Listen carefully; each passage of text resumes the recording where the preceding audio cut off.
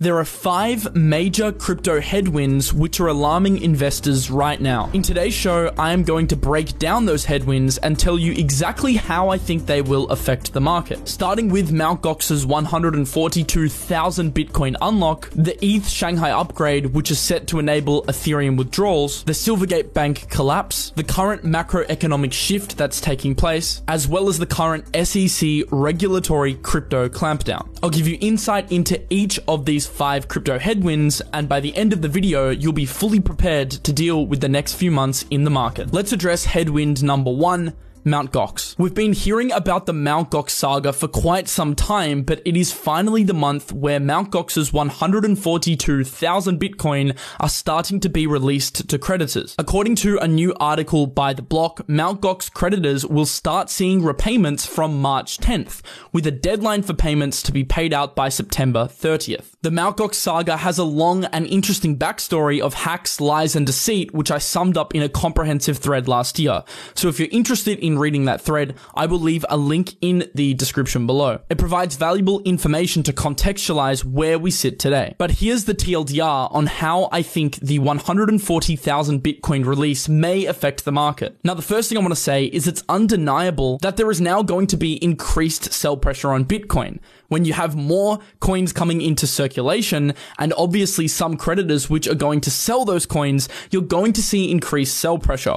But the real question we have to ask ourselves is this sell pressure currently priced into the market? And if so, to what extent is it priced in? And that will give us more of an idea as to how in practice the price may react to new supply. Now, this is my personal thesis for what may happen. Although the prospect of a $3 billion dump sounds scary, we've got to keep a few factors in mind. Firstly, not all creditors are going to sell their Bitcoin. Some are going to continue to keep holding. These investors have already seen multiple cycles. You have to remember the backstory here. A lot of these investors held Bitcoin in Mt. Gox in the year 2013, almost 10 years ago, and they've already seen multiple cycles and the power of Bitcoin price appreciation. So when you see an asset performing so well over time, you're psychologically incentivized to hold that asset more so than you would if it was a poor performing asset. And to add to that, Bitcoin is currently sitting around $22,000, which is much less from its all-time high at $69,000. So it's a harder psychological sell coming so steeply off all-time highs,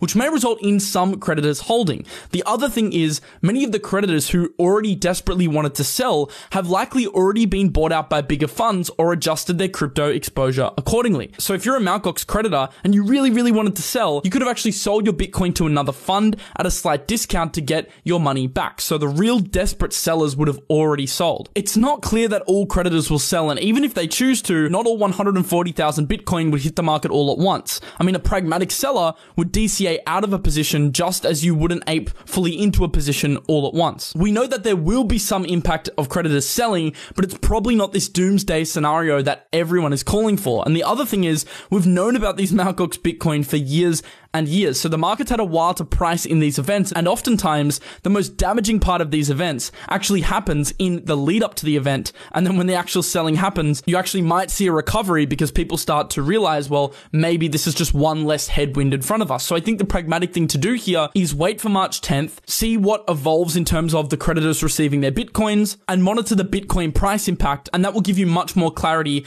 as to how the sell pressure looks in actuality. But just keep in mind, Bitcoin does $23 billion worth of volume every single day. And although some of this is admittedly wash trading, there's huge net inflows that come into the market through both miners and sellers. So I do expect the market, especially with how dispersed the Mt. Gox supply will be, to be able to absorb a lot of the sell pressure. And this sentiment was also echoed by UBS strategists who predicted the Mt. Gox impact would be minimal, citing that new supply could still come to the market, but due to the staging of the Bitcoin releases, the supply would be a lot less concentrated. But nonetheless, it's still a very strong narrative and something to keep our eye on. Headwind number 2 is the Ethereum Shanghai upgrade. Now, on face value, you could view this as a very good thing for crypto in general, because having the upgrade take place means that there is more of an incentivization to stake Ethereum, which is obviously very healthy for the Ethereum network, and it's also one more step towards their endgame roadmap that they are currently executing post-merge. But the essence of Shanghai is allowing validators to withdraw staked ETH from the Beacon Chain, which means stakers that were previously locked in an Ethereum staked position will now be able to withdraw their Ethereum. This means that there will be increased ETH supply hitting the market. We thought that this would be happening in March, but the developers pushed back the Shanghai upgrade to early April. So around the second week of April is when we can expect some of this Ethereum begin to unlock. Westy Capital did a great thread outlining the mathematics behind the Ethereum unlock. The TLDR is that the worst case is that 844,000 Ethereum will be withdrawn post-Shanghai. The base case is 1.2 million ETH,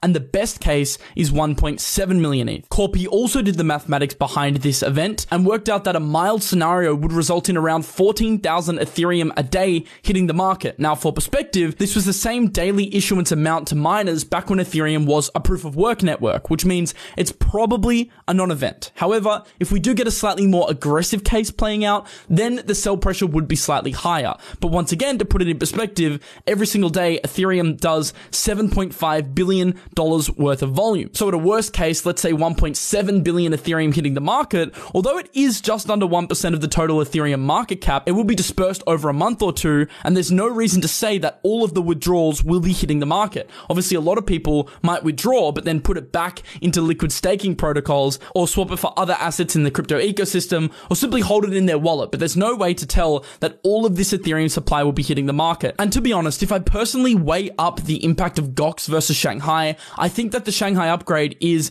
basically a nothing burger in terms of the effect on the Ethereum price. I think Mt. Gox has potential to be a lot worse, and I'm not viewing the Shanghai upgrade as a huge bearish catalyst, but what we often see in the market is it's likely market prices are impacted more via a pre-sell-off than the actual selling itself. So I'm keeping a close eye on how the market reacts, and if you want to watch my video on my full mathematical breakdown behind the Shanghai upgrade's impacts, I will leave a link in the description to that as well. The third crypto headwind at the moment is Silvergate Bank's collapse. So Silvergate Bank is a Californian bank that primarily deals in cryptocurrency transactions. It began as a saving and loan association, but recently transitioned into serving the digital assets industry. It operates something called the Silvergate Exchange Network, or the SEN, a real-time payments platform which enables crypto exchanges and users to trade fiat currency. Silvergate was the first regulated bank to create this kind of payment mechanism and quickly became the primary crypto bank. So basically, every big crypto exchange and firm was utilizing Silvergate Bank for payment processing, as it was the gold standard of crypto banks. However, things started to unravel post FTX's collapse, as it was revealed that Silvergate had exposure to FTX in the form of deposits. And recently, things got much worse, with Silvergate reporting a $1 billion loss for Q4 2022. The net loss attributable to common shareholders for the quarter stood at $33.16 per common share. But to make matters worse, they're also facing a regulatory probe by the DOJ, which is investigating Silvergate's link to former FTX CEO Sam Bankman-Fried's businesses. We can see here that Silvergate revealed it would need more than 2 extra weeks to file its 2022 fiscal year 10K report. The filing specifies that the regulatory scrutiny the company is currently battling comes from several sources, including Congress, the Department of Justice, and bank regulators. Early last month, reports stated that Silvergate was under probe by the DOJ over its association with FTX. Although the investigative subject appeared speculative at the time, there was no denying Silvergate's close ties to the defunct crypto exchange. The DOJ inquiry sought to ascertain whether the crypto bank had any fraudulent relationship with FTX. So basically, they are under heavy scrutiny for their FTX involvement, and this continues to put pressure on crypto as a lot of companies are now cutting their ties to Silvergate Bank. And due to Silvergate's heavy exposure to USDC and deep ties to the crypto ecosystem, a collapse here probably wouldn't bode well for crypto, and that is why it is one of the current biggest headwinds at the moment. But above and beyond all of the previous headwinds mentioned, number 4, which is the current macroeconomic environment, is by far the biggest driver of crypto price action. Basically, since the beginning of crypto, the macroeconomic environment has dictated how price moves, and recently there has been a drastic shift in macroeconomic data, with both recent CPI and PCE data coming in above expectations. And this has altered investors' perception of risk, which obviously does have ramifications for risk assets like crypto. We can see that that the market futures now see 4 rate hikes as the base case, and there is currently a 40% chance rates rise to 5.75% by July. There is now a 13% chance of rates rising to 6% or higher, but just over 1 month ago, the odds of an interest rate over 5.5% were at 0. So over time, the market's perception of the severity of rate hikes has been gradually increasing as economic data is slightly less favorable than expected. We had a hotter than expected CPI print, we had a hotter than expected PCE print, and this is starting to drag on the markets as they realize that maybe the pivot isn't coming as soon as they would like. And we could see this demonstrated via the current target rate estimates for the next FOMC meeting, with the 500 basis point hike now coming in at a 28.4% probability, when just a few weeks ago, the probability of this happening was literally less than 0.2%. So the anticipated increasing of rate hikes is being further baked into the market as we head towards FOMC. Now, the next FOMC is on the 22nd of March, but of course, we have new CPI data coming out on March 14th, which will be one of the major drivers behind the Fed's decision. So with key macro dates on the horizon, I think the market has a right to just be a little bit on edge, and we have to keep our eye on these dates to make sure we're fully aware of what is happening in crypto. Before I get into headwind number 5, which is a big one, I want to remind you that if you sign up for an OKX crypto exchange account using the link in the description, you can get access to a $10,000 mystery box. So if you sign up for an account using the link in the description, deposit $50 worth of fiat currency or crypto, you then become eligible for a mystery box, which could have up to $10,000 worth of prizes in it. Good luck to everyone opening a mystery box. And of course, if you want to trade on either Bybit or BitGet, we have some big sign-up bonuses at the moment. A $30,000 sign-up bonus for a new Bybit account using our link, or an $8,000 sign-up bonus for BitGet using our link as well. So if you sign up, you get access to those bonuses as well as regular giveaways that we conduct. For example, we're currently running a Rolex giveaway promotion where you can win a Rolex, but we'll have many more giveaways for you in the future. So if you want to sign up, there's a link in the description, and it will also be the pinned comment. Headwind number 5 is crypto regulation, and this has been one that's been in our purview for quite some time, but it's becoming more pertinent than ever post the FTX saga. And I did a tweet a few months ago and I said 2023 is going to be the year of regulation. This was something that I outlined in my 2023 predictions thread, and I mean, we're seeing this in real time now with currently the biggest crypto crackdown in the history of the US taking place. Let's just look at just some of the highlights from February. We had Kraken charged by the SEC. We had Paxos charged by the SEC. We had some issues with Binance having to close some accounts. We had more issues with FTX. We had multiple founders stepping down from big exchanges. We had the SEC coming after multiple crypto exchanges and projects.